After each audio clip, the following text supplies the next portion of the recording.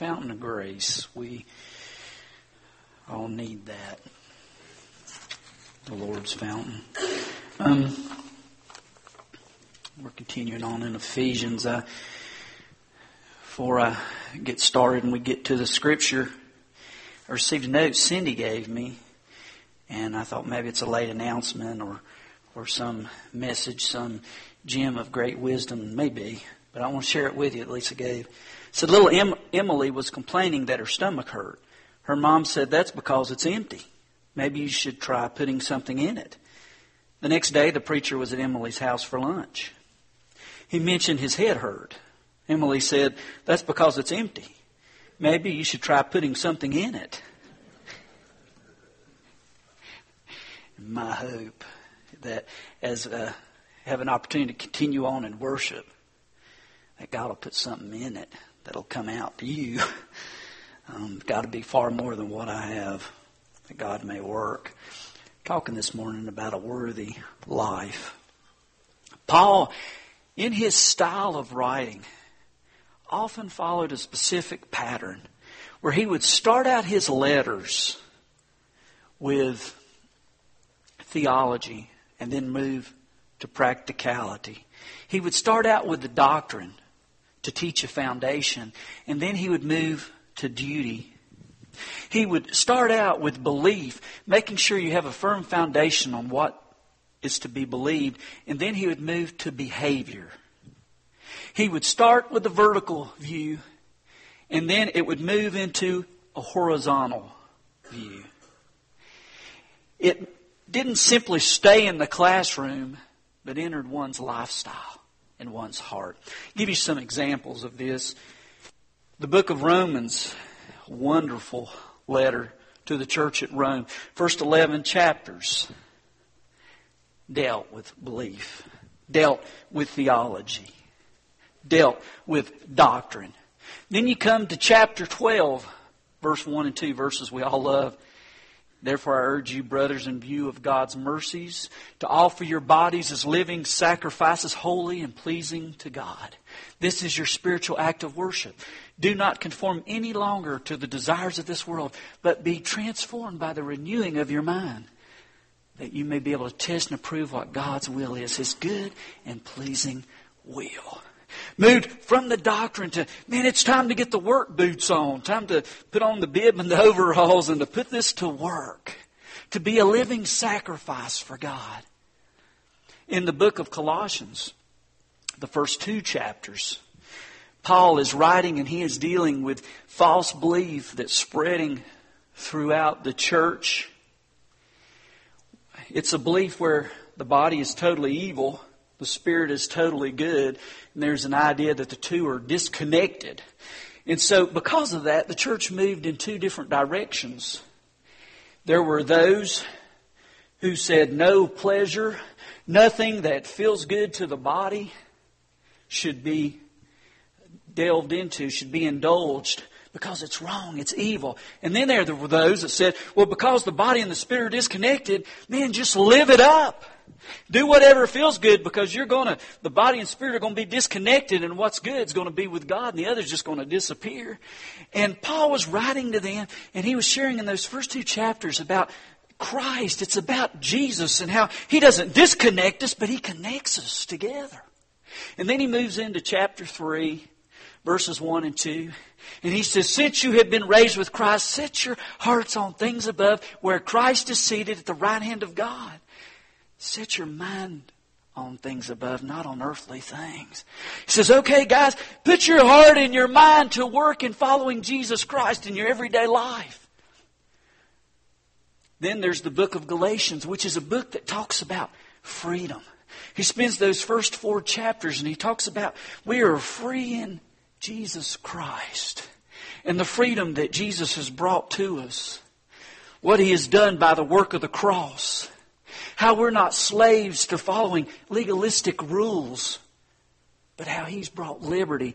Then in chapter 5, verse 1, it reads, it's for freedom that Christ has set us free. Stand firm then, and do not let yourselves be burdened again by a yoke of slavery. And so what he says is, take the freedom that Christ has won for you at Calvary, and live it. Live in the freedom of Jesus Christ. He's provided it. Live it. So now we come to the book we are studying, the book of Ephesians, chapter 4. We move from doctrine to duty. We move from belief to behavior. We move from the vertical to the horizontal, where God speaks to our hearts about a life that's set apart.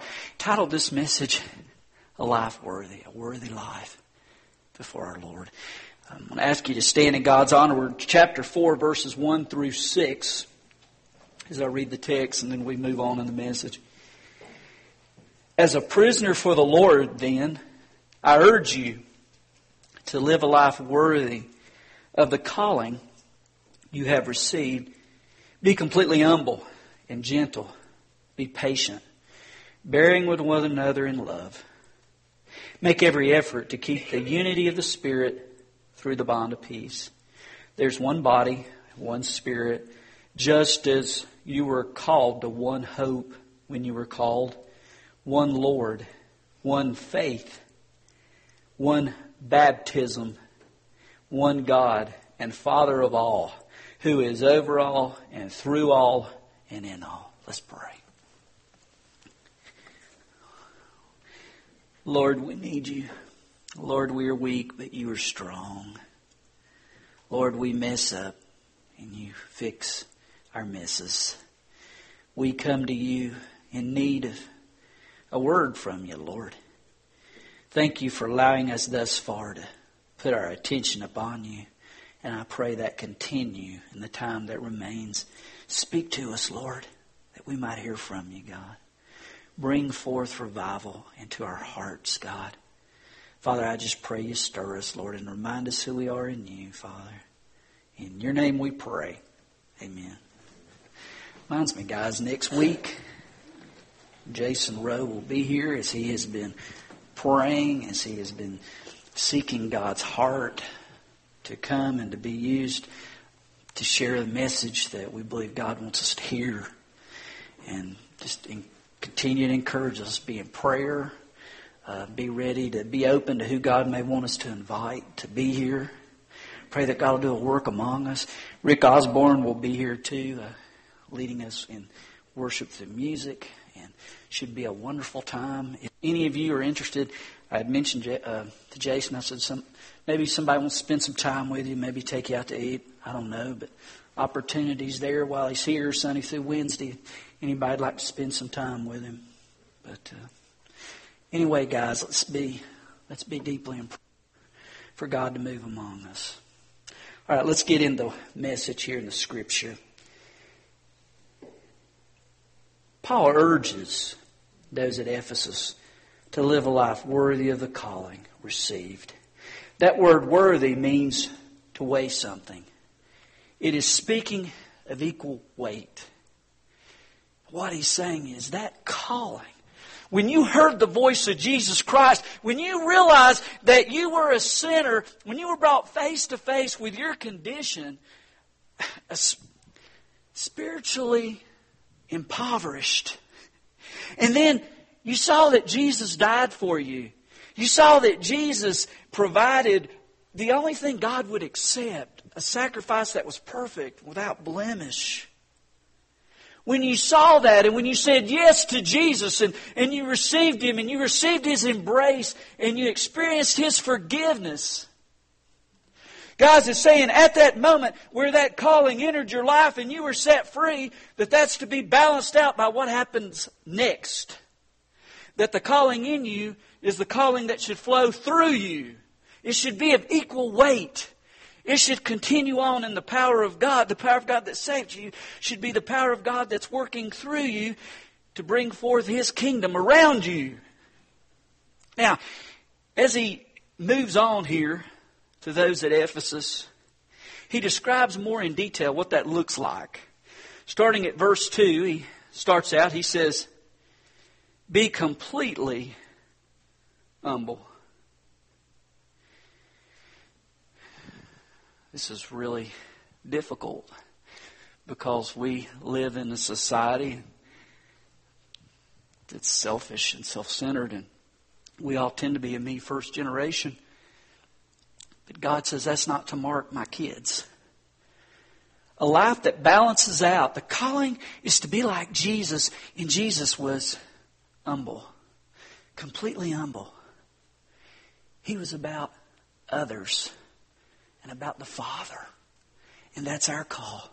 I mean, you look around and many of those who are in a public forum, many popular speakers and others who are of notoriety, celebrities, they like to hear their own voices and they like to hear their own names. And they like to grab up the attention. But that's not to mark us. Matter of fact, in ancient times when this was written, it was a slave-like mentality. When the word humility was not something that was to be sought after. It was disgraceful because it was a picture of being as a slave. It was a picture of having no power, of having no prestige, of having nothing. The kings, the rulers, the emperors, they had the power and they could flaunt it. If they wanted to take your life, if they wanted to torture you, they could do it by just uttering a single word. And that was what was sought after, not the humility, not to be slave-like.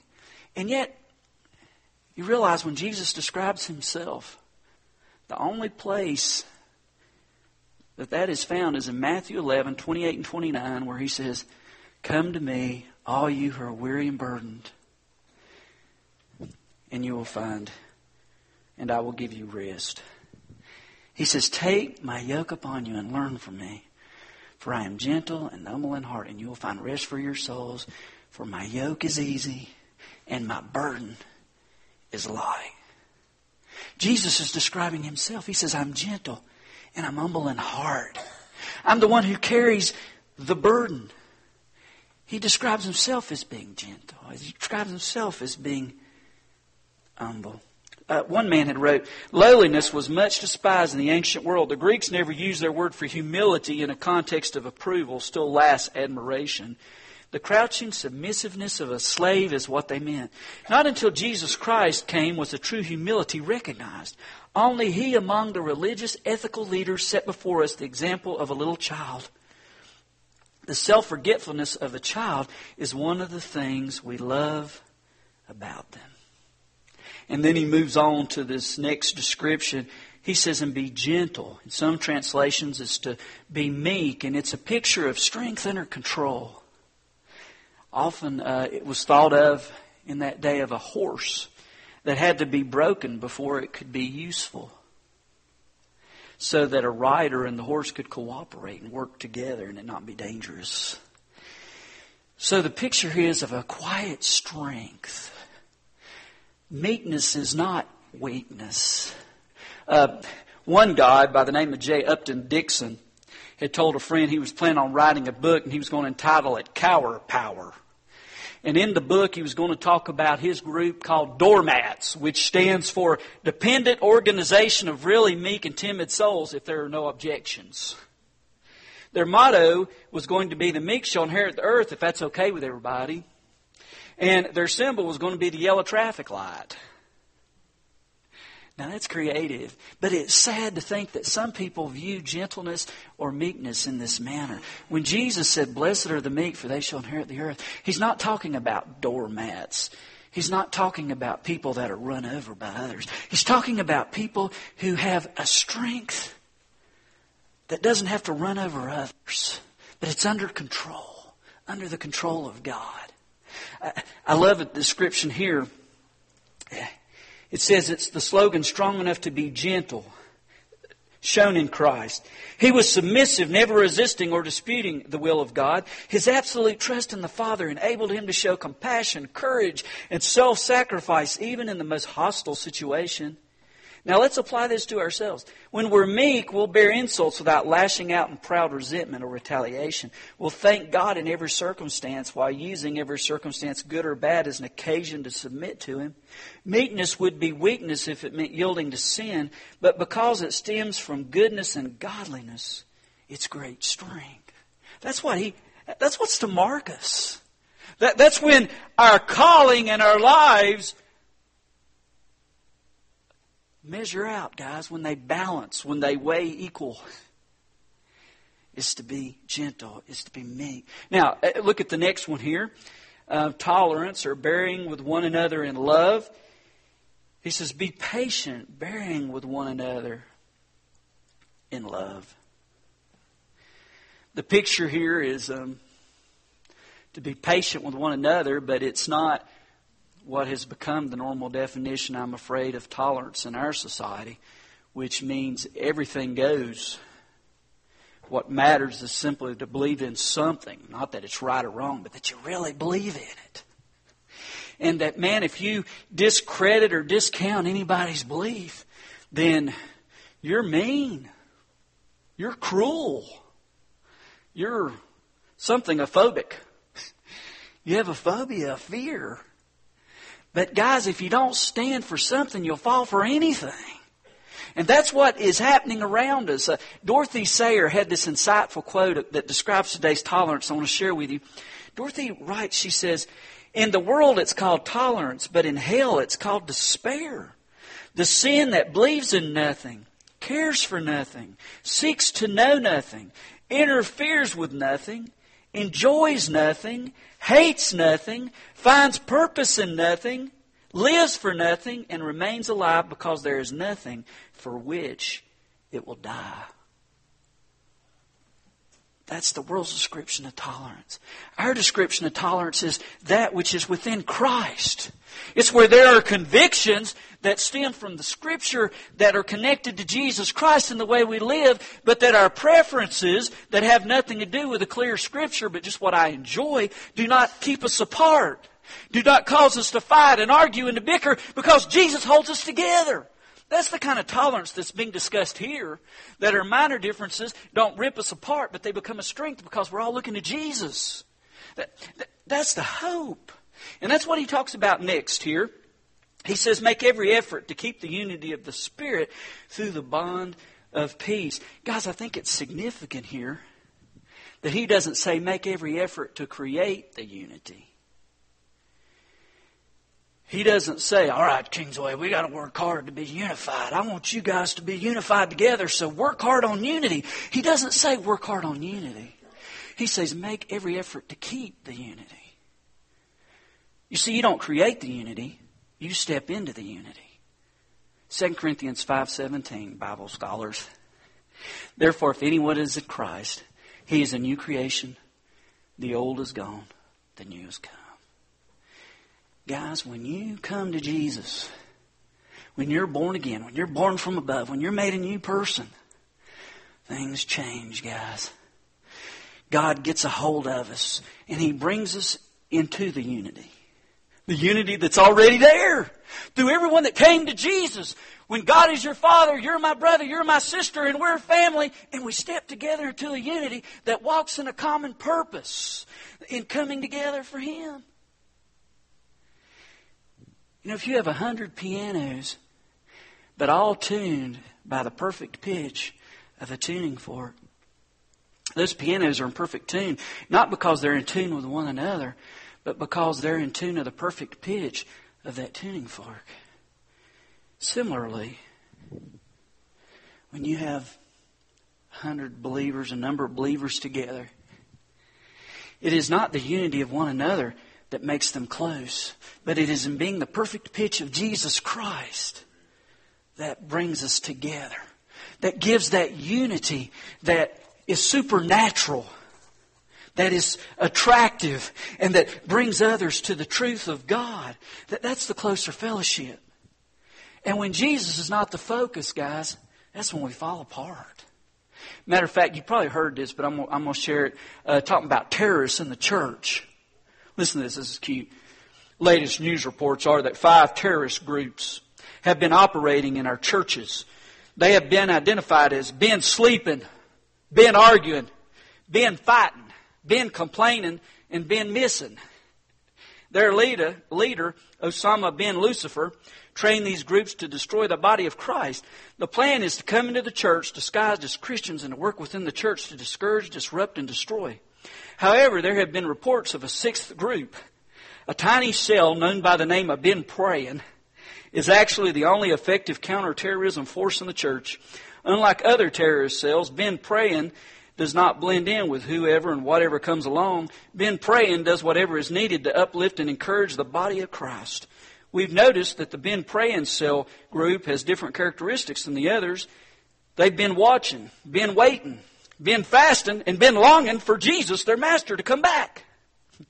Which cell group do you belong to? And guess what? No church is exempt. However, you can spot them if you've been looking. Now, with that in mind, let's look at the other side of it. Guys, are you connected to Jesus Christ? Have you stepped into the unity? Or has something happened to cause you to step outside of that unity? So that you've been pulling people apart instead of together. Is there someone here who's got a loose tongue? And a loose tongue, I listen to a sports show sometimes in the afternoon called The Loose Cannons. And sometimes in churches there are loose cannons. And if you're a loose cannon, you didn't learn that from Jesus. And you didn't learn that from those who love Jesus. You learned it somewhere else. You either learned it from somebody not walking with Jesus, or you learned it from the cesspool of your own sin, but not from Christ. And guys, it needs to be dealt with. It needs to be brought forth to Him. That's not His unity. Matter of fact, let's go on as we look at this and look at His unity here. Beautiful description. Verse 4, one body. Guys, we're together. We're one. One Spirit. That's the Holy Spirit. He's the one that teaches us. He's the one that convicts us. He's the one that walks with us. Just as you were called to one hope. Man, that one hope is through Jesus Christ, that our home is heaven, and that we have escaped the judgment that we deserve because of Calvary. That's our hope. When you were called. One Lord, Jesus Christ. One faith, which is the truth of Jesus Christ, shown forth in this book, carried out through the lives of His people. One baptism. The importance of baptism is it is a way to identify. It's not the mode of baptism. Although we as Baptists believe, because the Scripture says to immerse and going all the way under being immersed, I don't want to get into something with the mode of baptism. I'm more interested in the model of baptism. I'm more interested in the fact that when you're baptized, you're saying, Jesus is my Lord. I'm going to live for Him. He's changed me. He's going to work in me. And that's who I want to be like. I want to identify with Jesus Christ. That's what the one baptism is fully about. It's I want to identify with Him, guys. One God and Father of all. Man, if He's my daddy, you're my brother, you're my sister, you see. Who is over all. And it's good stuff. It says that's the unity. God's over all. And He's through all. Cindy Gray gave me a thing yesterday. It was really cute. Share it sometime in church, but it was talking about a little boy and how he was playing outside and how he saw all these great things about nature, playing with insects and all kinds of stuff. And he's got talking to this man. The man said, little boy, it looks like you're having a lot of fun. You're learning a lot. He said, yes, sir, I'm learning a lot about God. And he said, well, son, if you can tell me where God is, he says, I'll give you a shiny new dime. And the little boy, it ended, he responded back. He said, mister, if you can tell me where God ain't, I'll give you $1. God is through all. He is Lord over all. He made this stuff. He's it. And then he closes this section. He says, and in all. Man, it's all about God. That's who we follow, and we follow Him together. I close with a story by Harry Ironside. One of my favorite little illustrations book I keep in my office and I've used through the years was written by this guy named Harry Ironside, who was a pastor in the Chicago area for years. And he actually ministered the early part of the 1900s. But Harry, when he was 70 years old, he had been one of those who had managed not to be sick hardly at all. Matter of fact, at 70, he said he'd never even had a headache. But he went down to New Mexico one summer, which had been his practice for a couple of summers, and worked with the Laguna Indians for the summer. Afterward, he went up to Minneapolis, Minnesota to do a Bible conference for a week. And there he got sick. He got some kind of toxic bug. And he ended up having to stay in a Christian's home for like 6 weeks to recover. He desperately wanted to go see his family in California to get back there, and at the time. So anyway, he got on the train, even though he was still pretty sick, and it was all he could do to get to the dining room and back to the area where he was. And he was so weak, and a lot of times during the day he would open the curtain. They had a curtain in each section where you stayed. And he opened his curtain, and he'd look out the window of the train, and often his practice in the morning is he would open his Bible and read from the Scriptures, spend some time with God. One morning, he opened the Scriptures, and he was reading his Bible, and this lady come by, a rather big German lady. She saw him, and she said to him, "What? You are having family worship all by yourself? Wait, I get my Bible and we worship together." In a few minutes she returned with her German Bible, and they began comparing their translation of the book of Hebrews and just having a great time together. It wasn't too much longer that another guy came by, and he looked in and he said, "Reading the Bible? Wait a moment. I think I get mine too, and you with you." And soon he came back with his Norwegian Bible. And the two of them sat together, and the three of them, and they shared from the Scriptures, talking about the things of Christ. Then before long, a few more came over to join the three. And before Harry knew it, his section was filled with people who wanted to discuss from the book of Hebrews in the Bible. And they had a joyous time together. After about an hour of teaching, he said, "Guys, I need a nap. I'm sorry, but I'm exhausted." So he took a nap. A couple hours later, he woke up, and there was that Norwegian guy. He goes, look, he awake. And he got him up, and everybody came back for this Bible conference. And guys, it was just, they were just having a grand time. It ended up being a Bible conference.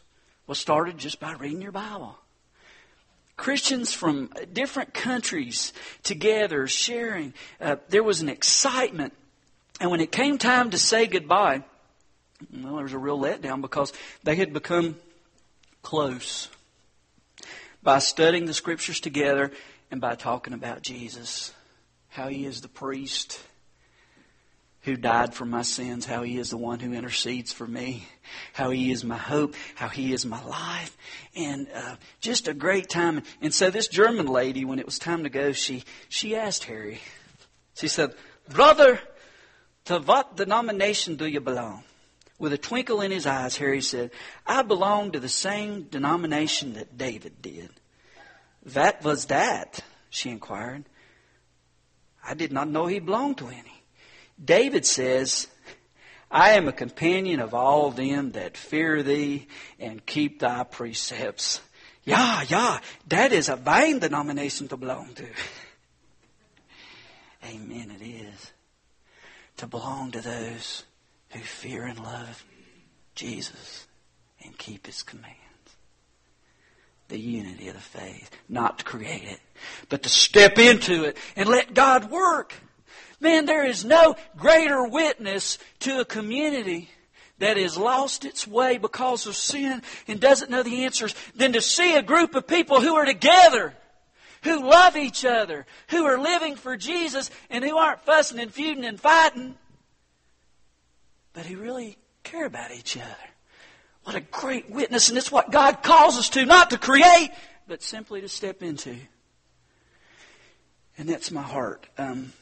For us, we talk about being revived. It doesn't mean we create something brand new. It means we step into what's already there. That those of us who have Jesus living inside, we need to let Him out. We need to deal with our mess so that the Spirit of God will no longer be grieved or quenched, but free to move through us. That's my hope. And going to have a word of prayer, a time to respond. Maybe God's spoken to you to come to the altar, to come before His people with a decision to be made. Guys, we just want to be obedient. Let's pray.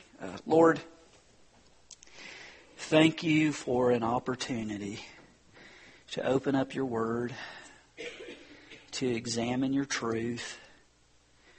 And I just pray that you have spoken far beyond anything I've said, and that your word has come alive to us, and that we might respond. Lord, I'm hungry to see you change lives, including mine. So, Lord, just do that. And this time, that's our plea. In your name we pray. Amen.